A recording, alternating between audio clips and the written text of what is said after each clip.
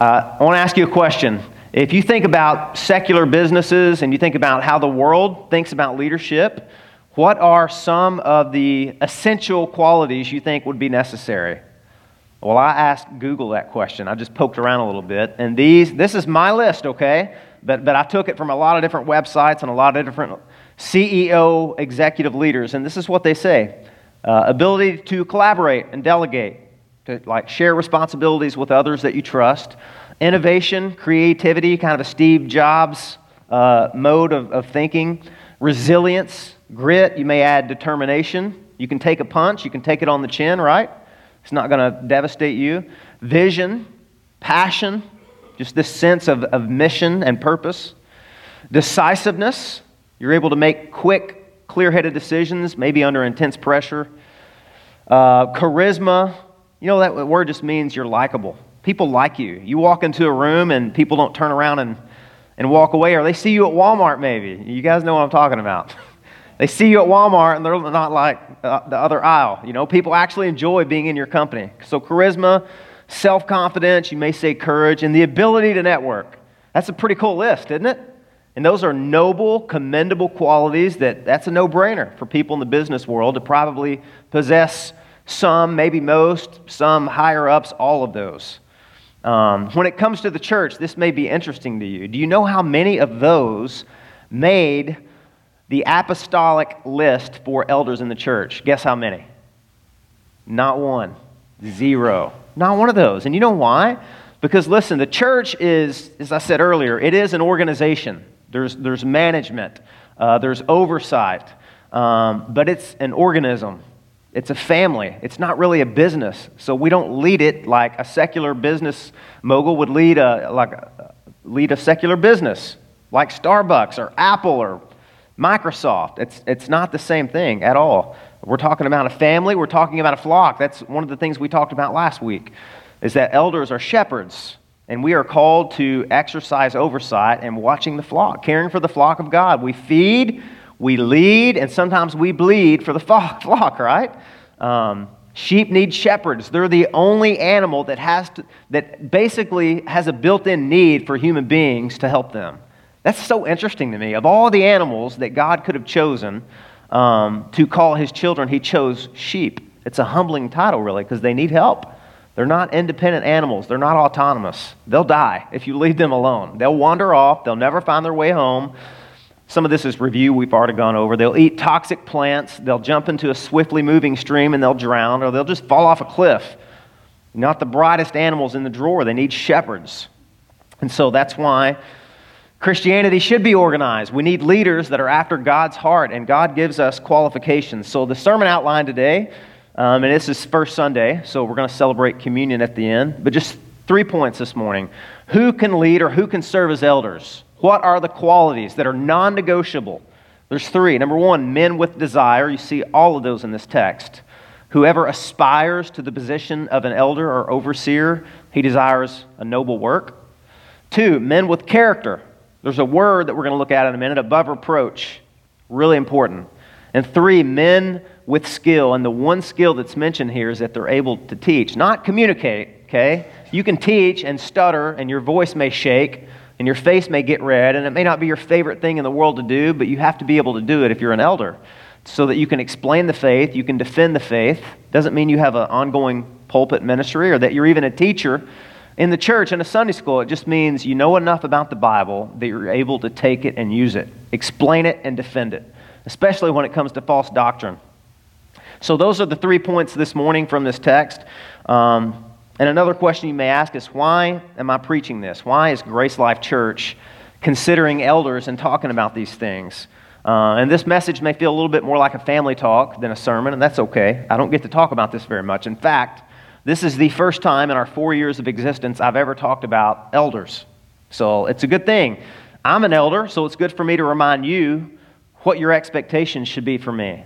Am I qualified to be an elder at Grace Life Church?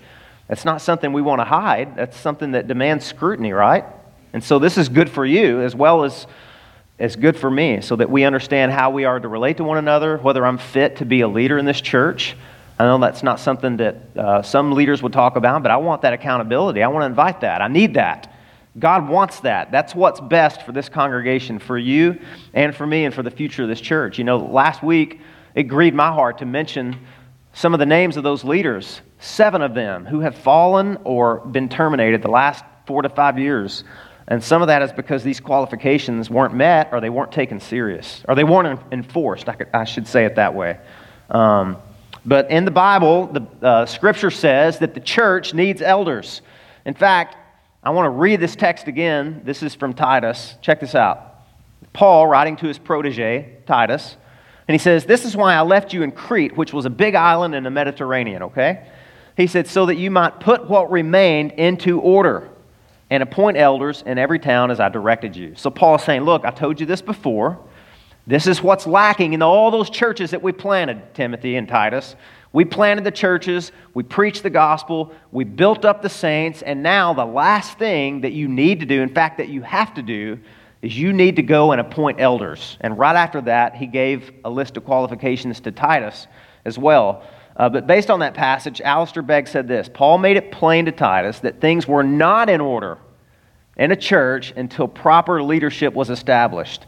Most unsolved problems in a church life can be traced back to defective leadership. So one of the reasons I'm teaching on this is we believe that we're ready as a leadership team at Grace Life Church to move forward and appoint elders. And I want you to know what kind of men we're going to choose. And then there's an opportunity really for you to weigh in on this, and I'll tell you a little bit more about that at the end of the message today. But it's time. So it's time. The reason I'm preaching on this, one, this is God's will for us, for every church, is to, at some point in your existence, to appoint qualified leaders as elders. Number two is that in Ephesians chapter 4, the Apostle Paul wrote that letter to the church at Ephesus, and he says that Jesus Christ gave gifts to the church. And in that list of gifts, he includes apostles, teachers, evangelists, and pastors. He says they are Christ's gift to the church. And part of their role as Jesus leaving them in charge of the church is to build up the body of Christ, to equip the saints for the work of ministry. So one of the reasons I'm talking to you about this is because elders are a gift to the church. And if Jesus left a gift to his church, we need that gift, right? And we want to use it the right way and make sure we appropriate the right people to serve in that role. But listen, elders, I want you to see this.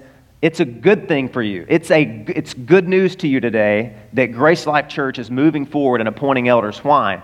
Because that's going to deepen our growth, okay? It's going to strengthen our discipleship, and it's going to widen our impact, widen our reach. That means I'm not the only person responsible for your spiritual maturity and your growth and building you up. I have men that are going to come alongside me and help me, and that's good news for you. That means that there's going to be more opportunity for you to grow up in the faith, to mature in the faith, and have shepherds over you that are in accordance with God's will. So that's good news. They are a gift, and because we're ready. So for those of you who think, look, Pastor, this doesn't have anything to do with me. I came on the wrong Sunday. Why don't you just meet with these guys? No. You play a very vital role in this. Again, I want you to know what the qualifications are. And also, the Bible says that we are to follow those who lead us. And so I want you to know these are the men that God, I believe, has called to watch over your souls, to build you up, to teach, to help counsel, to resolve conflicts. I want you to know who they are, and I want you to pray for them. And I want you to encourage them, and I want you to follow them. That's what Hebrews 13 says. Recognize those who are over you in the Lord and imitate their faith. So all those are good reasons why we're going to talk about this. And I probably need to say this too, just because some of you may be curious. A lot of people, when they talk about qualifications for leadership in the church, they say, yeah, you know, that letter that Paul wrote to Timothy was written thousands of years ago. It was another time. It was another place. It was another culture. They spoke a different language, and we all know that cultures change, and they shift, and they move around, and you know, there's different expressions of worship. There's different expressions of how we dress, how we talk, how we play, the food we eat. All those things change. And so, you know what? Paul, bless his heart, he had cultural blind spots, and that whole thing about husband of one wife and those things about temperate and all the other qualifications, we need to bring this into our progressive and modern age and adapt it. Paul would want that, after all. But no, he wouldn't. In fact, it's interesting to me as you read the New Testament and you find and compare all the list of the qualifications for elders, they're all the same. Because listen, God's will for the elders and the leaders in His church, it transcends culture, guys. It doesn't have a zip code on it. And here's some proof right here. I don't know if you can see that. I'm sorry. That's a screenshot from a Bible program I have. On the left side is the passage we're looking at today, 1 Timothy chapter 3. There's 16 different qualifications there for elders. Timothy was a Jew. Timothy was in Ephesus. Timothy was on the mainland in Asia Minor. Over on the right side is a letter that the Apostle Paul wrote to Titus. Titus was a Gentile. He wasn't a Jew. Titus lived on the island of Crete in the middle of the Mediterranean, which was hundreds of miles away from Ephesus. And yet, check this out. The same, almost identical list was given to a Gentile on an island as it was to a Jew in Asia Minor. I mean, almost identical list here. Why? Because God's will doesn't change for His leaders. It's the same. It's transcendent. And listen, I believe it should still be the same today. You know, God's Word, this letter that Paul wrote to Timothy, it became part of the Bible. It's Spirit-breathed. It's infallible. So we're going to obey that and follow that today as well. And besides, another place in 1 Corinthians, Paul was giving some instructions. And he said this little statement. He said, "This is my rule in all the churches." Meaning when Paul wrote a letter, we would call an epistle, whether he wrote it to Timothy or he wrote it to Titus or he wrote it to the church at Rome or he wrote it to another church. He's saying, I'm an apostle, this is God's word passing through me, and this is His will for all the churches. No exceptions. So those are the reasons that we're going to look at that today. And one more thing before we get started. These are not job descriptions that we're going to look at, okay? It doesn't really tell you what an elder does. We talked about that last week. An elder shepherds. He provides oversight. He teaches. He leads. He protects the flock. He's discerning. He helps mature and build up the body of Christ. But this is not a job description. I mean, there's some inferences that can be made. For example, he's able to teach, meaning one of his roles will be to teach when that's necessary. But this is just qualities. These are moral qualities, most of these. And you know what we can conclude from that? Character, hear me on this, church, okay? Character is so much more important than skill. Character trumps skill in God's economy. It always does. Doesn't matter what talent level you have. With the list we looked at last week, all those men were eminently gifted and talented. They could preach the paint off the walls in this church, okay? They could out-lead me and out-preach me, but because they lack the other moral and ethical qualifications, God says they're disqualified. God always puts moral character and integrity above skill and talent. Always. So that's why you're not going to see really a job description here. And I also want to say this.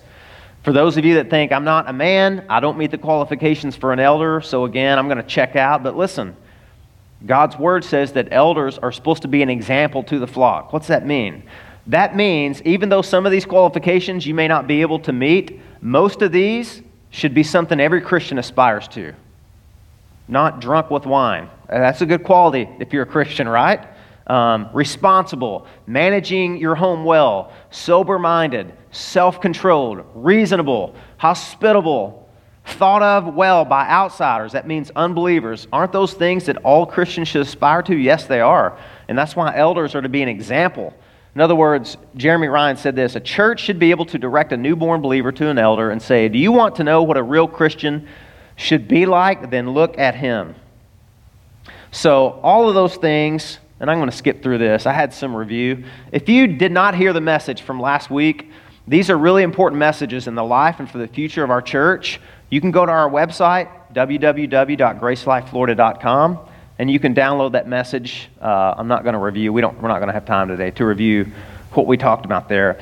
But I will say this. There is a leadership crisis in the church today. We hear about it. We see it. Some of us have even felt it. You've been a part. Somebody came up to me after the sermon last week and said, I was in one of those churches before I moved here, and it was just devastating.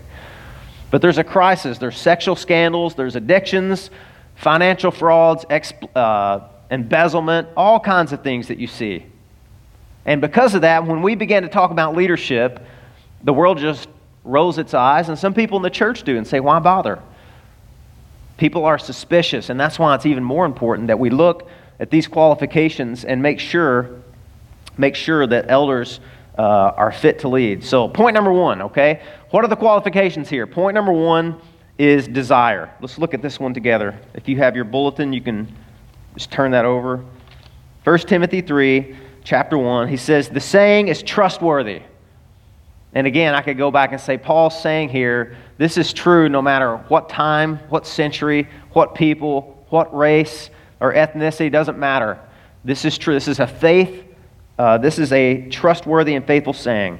If anyone aspires to the office of an overseer, he desires a noble task. This means literally to reach out, to long for something. Okay, this is a desire. This is like a burning or a burden inside a man that God gives to want this office. He wants to shepherd. There's nothing shameful about this calling, but here's what's interesting about it. He says if a man aspires to this work, he says it's a beautiful work. That word means beautiful. It's a noble work that you're being called to, but it is work. It's sacrificial. It's a burden. It's going to require sacrifice and time and energy and sweat and tears and sleepless nights. This is not just somebody that says, you know what? I'd love to be up there in the spotlight and I had the gift of gab and I don't know, I'd like to have some authority and I'd like that position. Paul's like, then this is not for you. No, it's the work. It's the shepherding role that you feel this longing. Your heart stretches out to it. But Paul says it's not a shameful thing either. It's a beautiful thing. It's a noble thing. In the passage we looked at last week, Peter rather, he said that an elder serves willingly, not under compulsion. In other words, he desires this work. This is a passion of his. He wants to be a part of maturing and building up and discipling the body of Christ. And Timothy is hearing the same thing from Paul here.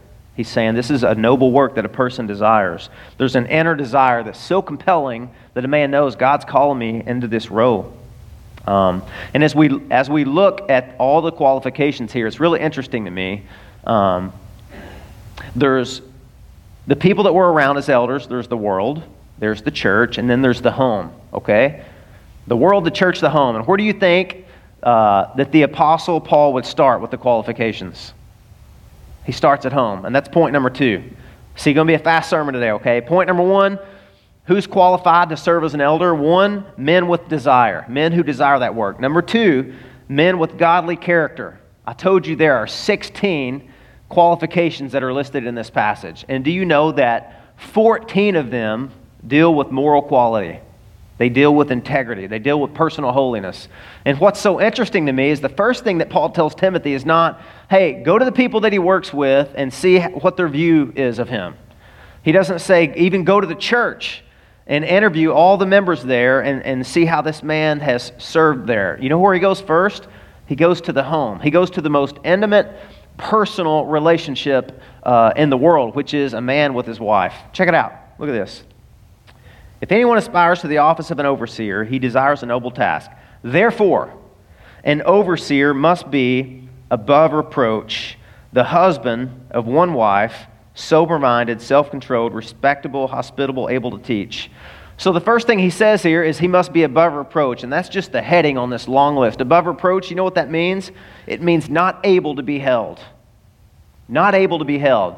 If somebody came and arrested me, drugged me out of my house in the middle of the night, and said, Mrs. Clayton, we're sorry to tell you this, but there's been multiple allegations against your husband of grand auto theft or whatever, or murder, or I don't know, assault, and we're going to hold him. Chief came and arrested me, drugged me down to the cell, and he said, we're going to be holding him for the next 24 hours. In Greek, the picture there is they wouldn't be able to hold me past 24 hours. Why? Because nobody can corroborate those accusations. They're not going to stick, right? They're going to be overturned. It's going to be shown to be a farce. It won't stick. It really means 2 things. Criminally, not able to be held because the charges are not accurate. They're false. But secondly, it means accusations. Have you guys ever, I know we're in Florida and it never snows here, but I'm from the South and it snows every year. And I love it when snow would fall. We would ask our mom and dad, Mom, Dad, Does it accumulate? I never even knew what that word meant as a kid. I just knew that was a good thing if it did, right? Do you know what snow that accumulates does? It sticks together, right? And when you throw a snowball that's made with accumulated snow, I don't guess you can make another kind if it doesn't stick together. You know what happens when you peg your brother in the face? It sticks. That snowball, that thing you're throwing sticks. That's the other tense of this word.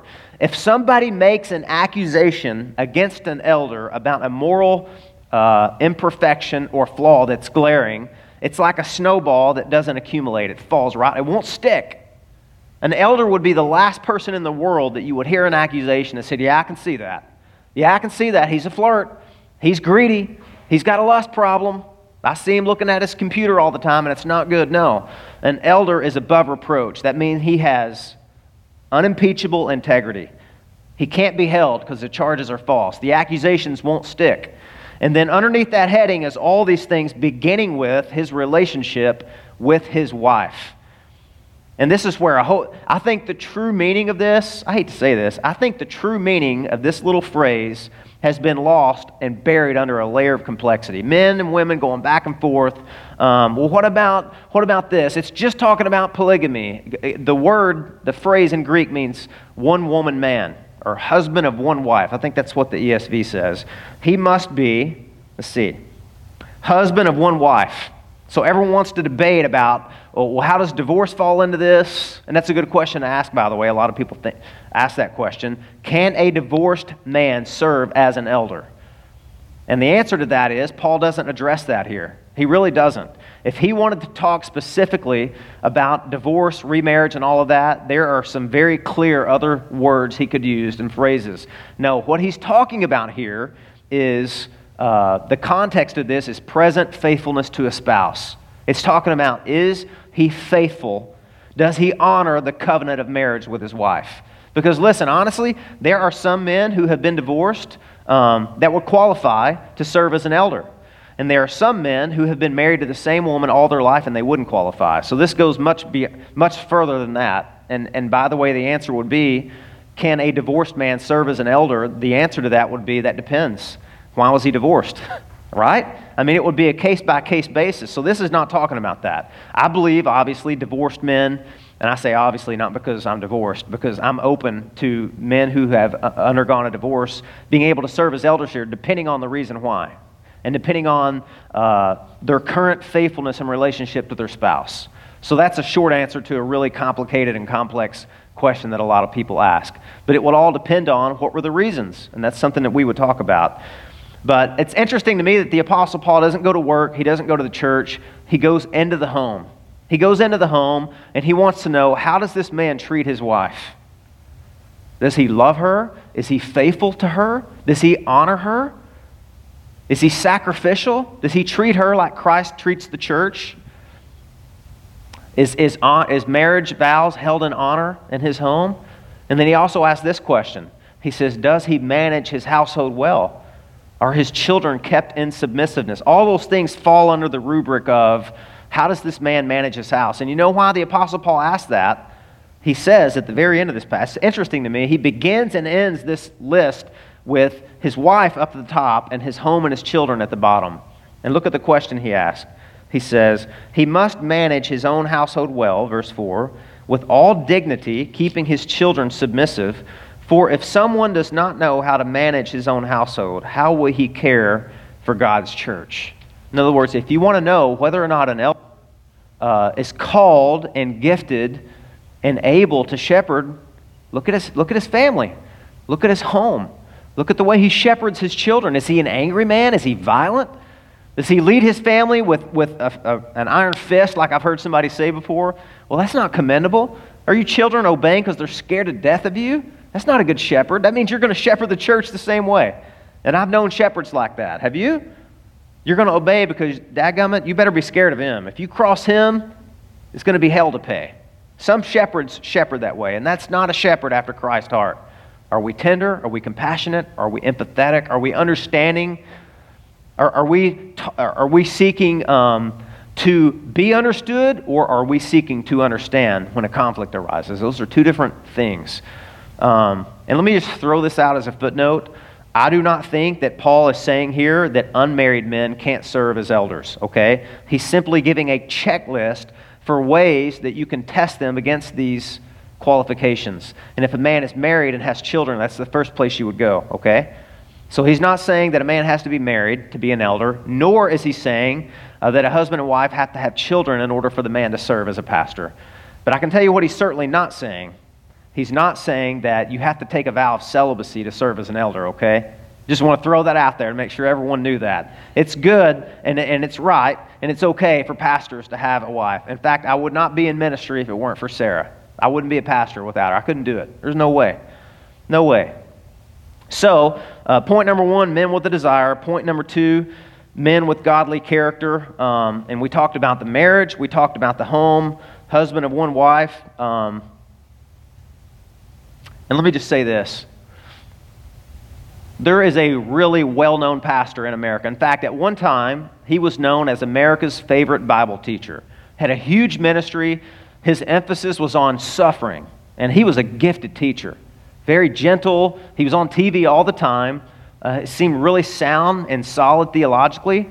And had a large following. Was able to minister to and help a lot of people.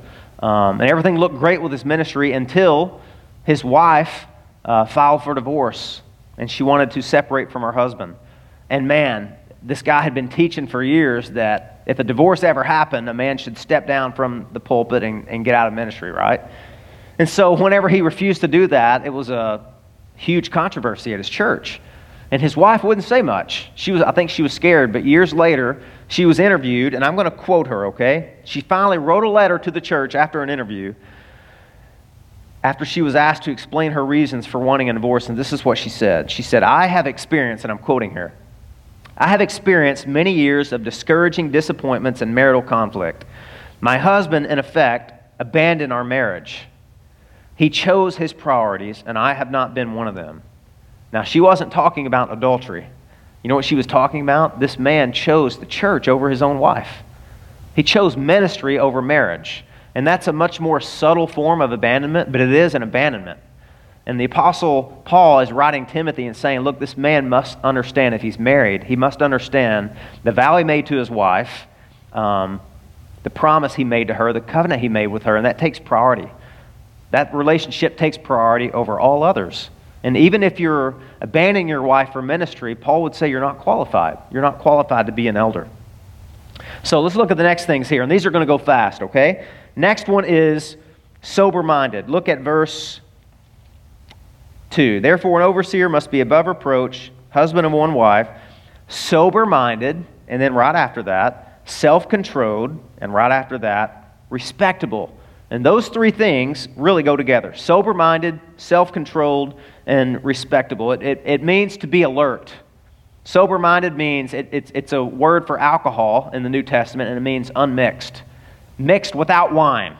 It means your judgment is not clouded. Now, it's not talking about drunkenness. He'll talk about that in a little bit later. He's talking about you have very clear objective thinking.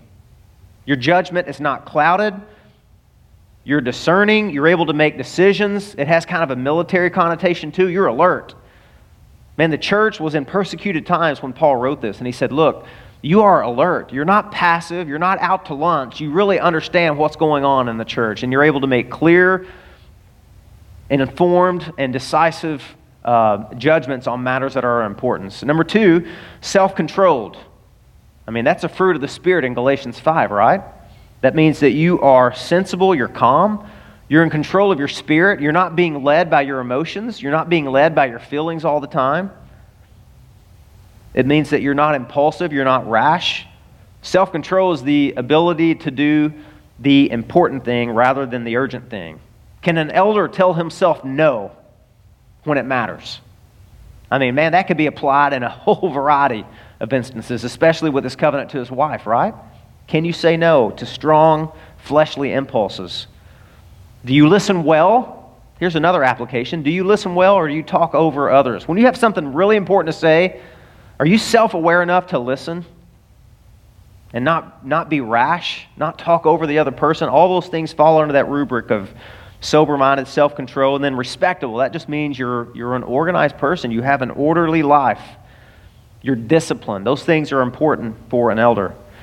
The next qualification is not addicted to alcohol, and I'm not going to talk about this a whole lot other than to say this. It doesn't say you can't drink. In some churches, and I understand, I'm from the South, and I can tell you this, dead honest with you. If you were in the South, especially in my hometown, and you were the pastor of a church and everyone knew who you were, and you walked into the grocery store and you walked out and you had a 6-pack of beer, you'd be in trouble. You could lose your ministry over that. In my hometown, you could. With certain people. You may get away with walking out with a bottle of wine, maybe. Maybe, but people would raise their eyebrows. And that's because that's a different culture, and I think you need to understand the culture that you minister in, right? You need to have your finger on the pulse, and some places have a lot of legalism. But listen, Paul never said you can't drink. And so I'm certainly not going to say that because I don't believe that. But he does say this. The Greek phrase used here, it means you don't linger beside wine. Your reputation is not, hey, you know that elder? Heck yeah, man, that guy's a drinker. That shouldn't be the first thing that comes to people's mind, right? That doesn't go with sober-minded, self-controlled, or respectable. It's just you're always under the influence. You're always seeking to get a buzz. You can always be found with a drink in your hand or a beer in your hand. It's not wrong to drink, but for an elder, not to linger long or not to be beside wine all the time. You're not addicted to alcohol. Not violent. And I'm sorry if I'm geeking out a little bit on you here, given all these Greek meanings. These are important. Not violent, it literally means this. You're not a striker. You're not a striker. What does that mean? It means, man, you have a temper that you can control. You don't lash out in anger, right? You don't get furious if somebody levels an accusation or criticism at you. You don't come to blows with them quickly. You have control of your own spirit. A good leader, Chuck Swindoll said, a good leader knows how to take the heat without spreading the flames. The next one is that you're gentle, and that goes hand in hand with not being violent, right? You're gentle. You're a man who's been softened by God's grace. You have what one person called a sweet reasonableness to you. You're not easily provoked. You quickly forgive people. You don't keep a list or hold a grudge of wrongdoings. You're not hot-headed. You've been seasoned with grace. Disagreement from somebody doesn't make you feel threatened. You would welcome that, and you'd want to talk about it. And one man that I love, Gunnar Gunnarsson, he said this: the way a man conducts himself in conflict will mark his reputation and his relationships for weeks, months, even years to come. In every conflict, trust is earned or lost. Guys, that's so true. And again, this is important for you whether you have aspirations to be an elder or not. Every single time you encounter a conflict with somebody, you are either gaining their trust or you're losing their trust and their confidence. The way you handle yourself in the midst of a conflict will accompany you the rest of your life. That's why really, when you study all these qualifications, and it's about holiness and it's about integrity. And to me, I view integrity this way. Integrity, you got one shot. It's like a balloon or a pane of glass in the front of a window. All it takes is one rock that goes through it and it's over. All it takes is for a balloon to be pricked by one pin and it's done. It's over. You get one chance at it. That's why these are so important, that you're above reproach, that there's unimpeachable integrity there. There's no blight or stain that would mar your reputation and that would bring disrepute and reproach on the name of Jesus. So you're not quarrelsome. That's the next one. You know what this word actually is? There's the word macho, right? Everybody thinks that that's just some American coined. No, it actually comes from a Greek. This word is macho, which means not macho. So the macho man Randy Savage, anybody else grow up watching him? He couldn't be an elder, okay? You're not macho. You're not a type A, alpha male, beat your chest, power broker, abusive, bullying. No, you are not quarrelsome. You don't like to argue. You don't have to win an argument. In fact, you're reluctant to fight. Next quality is this: you're not a novice. You say, why's that there? I grew up playing Atari, and there was always, you guys remember that? I never knew what novice was when I was little, except you want to move it over to novice, right? Expert or novice. I'm like, it's a lot funner if you're a novice, right? But when it comes to an elder, novice is not good. What does that mean? It means he's a brand new convert. Just fresh out of the world, out of the pagan pool. He's just a basic, just understands the gospel and that he's a child of God. He doesn't need to be put in a position of leadership yet. It's not fair to him. It's not fair to the people. And you know what? This happens a lot. It happens especially, the church is tempted when a big-name celebrity gets saved and makes a profession of faith, right? When Justin Bieber becomes a Christian and suddenly they want to send Justin Bieber on this circuitous speaking tour around the United States.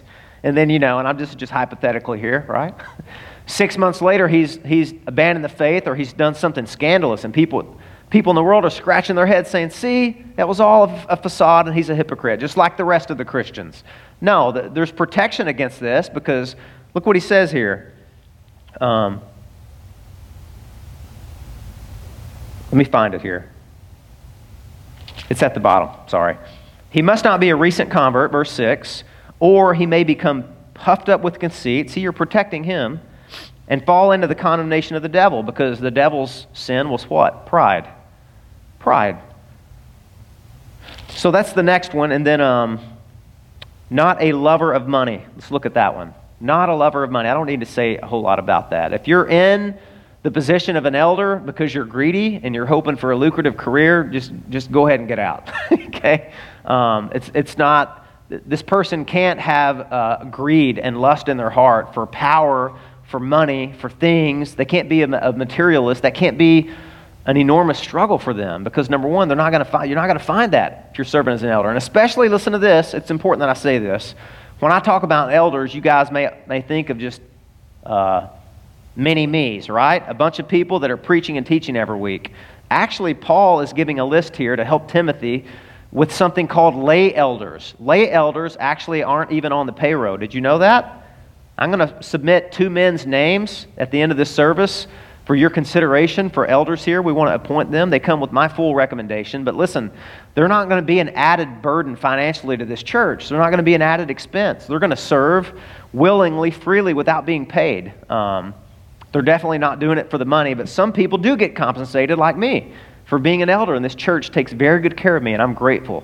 But if I'm in this for greed, and if I'm lazy, and if I'm a procrastinator, and if I'm apathetic and indifferent, Paul says this is not a position for you.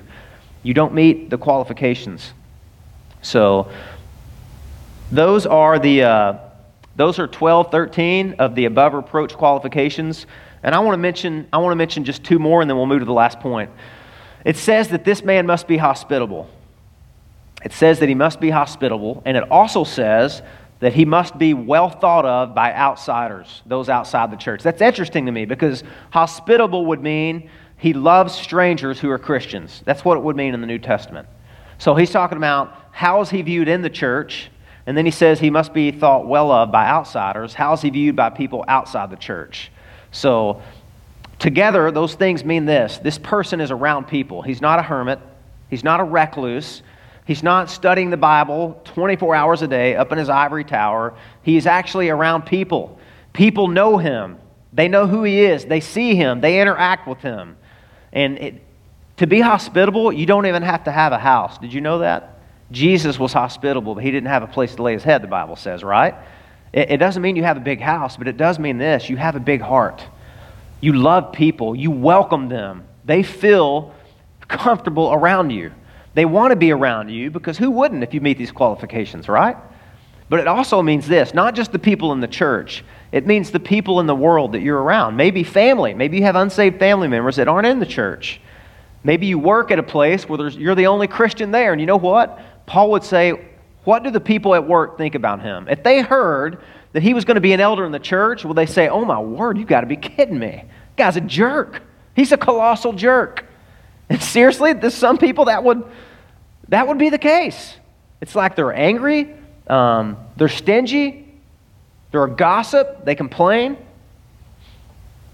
I was driving my car down I-4. I'm throwing this in for free, okay? Because I think about this for me.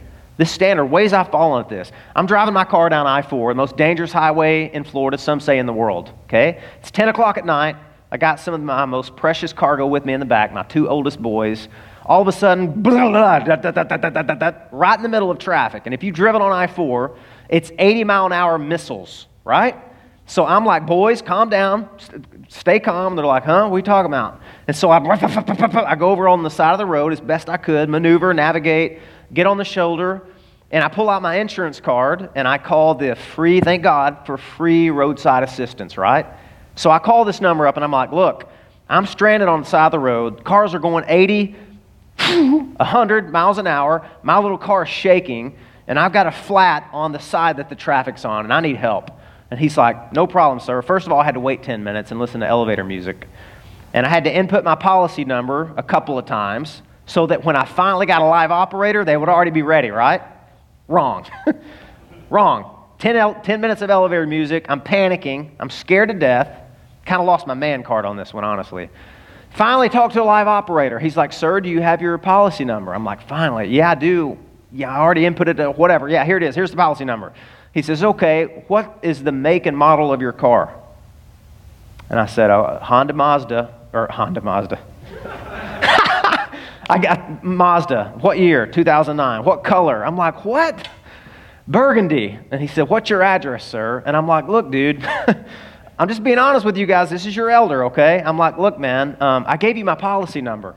All of this should have popped right up on your computer screen there. He says, yeah, but we have to make sure this is you. That's, okay, yeah, it's I live at this address. And then he's like, what's your VIN number? I'm like, my VIN number? I'm like, dude, my car is vibrating right now. I'm scared to death, man. I said, at any minute, I'm bracing for impact with my kids here. I said, can you please get me some roadside assistance? And he said, sir, as soon as you answer the question. I'm like, dude, I got to get out of my car to look at the VIN number. It's in the side of your door, right? It's in 9 places in your car, they say. And you can look through the windshield and see it on a sunny day, barely. And he said, sir, it should be on your card that you're holding. And I'm like, oh, yeah, it is. So I read that to him, and then he said, okay, well, where are you? And I'm like, dude, I don't know where I'm at. I'm in Orlando. I'm in DeBerry. I don't have any idea. There's no exit here. Can't you ping my phone or something? Didn't it say in the elevator music that you guys could do that? And he said, yeah, let me send you a text to give you instructions. So he sent me this, dissertation. And seriously, man, I'm tired. I'm scared. I'm angry. I'm ready to be home. And so this text just set me off. And what do they call them? The Rangers for I-4. One of them pulled up right behind me. Had nothing to do with my insurance. They're not responding. This was a separate service. It's really cool. Because of the I-4 Ultimate Project for a 20-mile span, they provide that service free to you. So if you ever have a flat, hit star 347 and they will accommodate your need. But anyway, that's an aside. So this guy pulls up, and man, I got to be honest. I said it with some smug satisfaction. I'm like, you know what? Somebody else is here to help me. I can't talk anymore. Click, and I hung up. And I felt righteous doing that. It felt good. Have you ever done that? It really felt good. And then this guy came. He fixed my flat, sent me on my way, and I'm driving home, and I got like an hour left. And man, I was convicted. I thought, you know what? That guy doesn't know me from Adam. But if he Googled my name, I'm sure they're accustomed to getting talked to like that, kind of like the DMV and probably 911 and all the other people that answer phones. But he could have Googled my name and said, oh, this guy's a pastor. Yeah, should have figured that, like all the other hypocrites. So I was convicted. Now this story has a happy ending. I called back, and they probably have 1,000 operators, and I'm like, hey, is Joe there? And she said, he's on the phone right now. She said, can I help you? And I said, yeah, I need to apologize to Joe. I said, I was a jerk to Joe. I was pretty mean to the guy. And she said, you are the only person. She got really quiet. She said, you're the only person. I've worked here forever. And you are the only person who has ever called back here to apologize. She said, you have no idea, sir, the calls that we get, how angry. And I said, oh, no, I have a pretty good idea. I actually do. And she said, you know what? He's on the phone, but this would make his night. Can you hold? And I said, I'll wait forever. And I did. I waited forever. It was like 30 minutes later, and Joe picked up the phone. So anyway, I don't want to belabor the point, but I ended up talking to his supervisor. And I said, man, is there anything I can do to make this up to you? And he said, yeah, hang on a minute, man. And so a lady said, I'm Joe's supervisor. How can I help you? Is everything okay? And I'm like, you need to give Joe a raise because of jerks like me. But anyway, all that to say this. The restaurant that an elder goes to, if you talk to their waitress or their server, or the people that serve under an elder at a secular vocational place, what would they say about them? Do they have a good reputation? Do they represent the character, the redeeming character of Christ, or do they not? Or do they not? That's what this really talks about. So are they hospitable? Do they love people? Are they well thought of by outsiders? All of those things matter.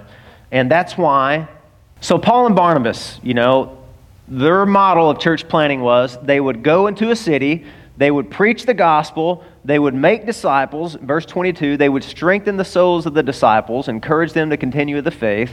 And then in verse 22, and then they would appoint elders.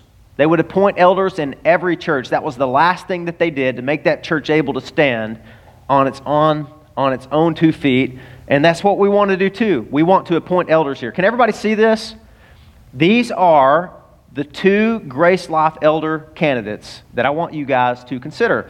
Both of them are married. This is Steve and Beth Ekman. They're right out here in the audience. Don't want to embarrass you guys, but they're right out there. Joe and Marilyn are in Memphis with their grandson at the St. Jude Marathon this weekend. But I want you to do this, and this is at their request, okay?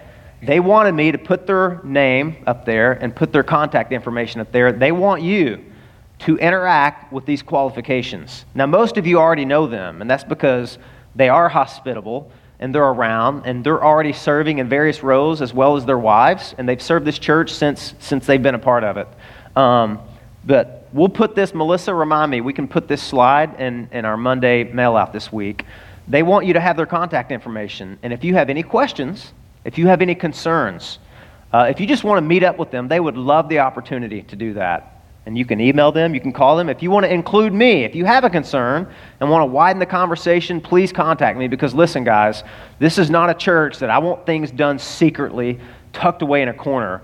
The elders that we choose and appoint and install will have implications for this whole church. This is a good thing. It's something to be celebrated. It's something to be done out in the open. And so I don't know when, maybe next week, maybe a couple of weeks, we're going to bring them up here.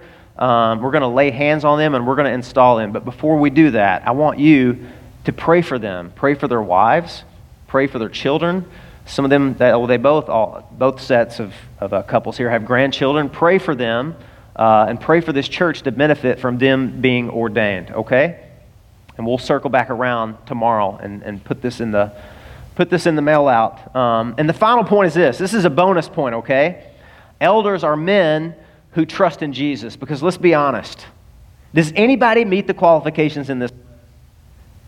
Could it truly be said that an elder has never once raised his voice, right?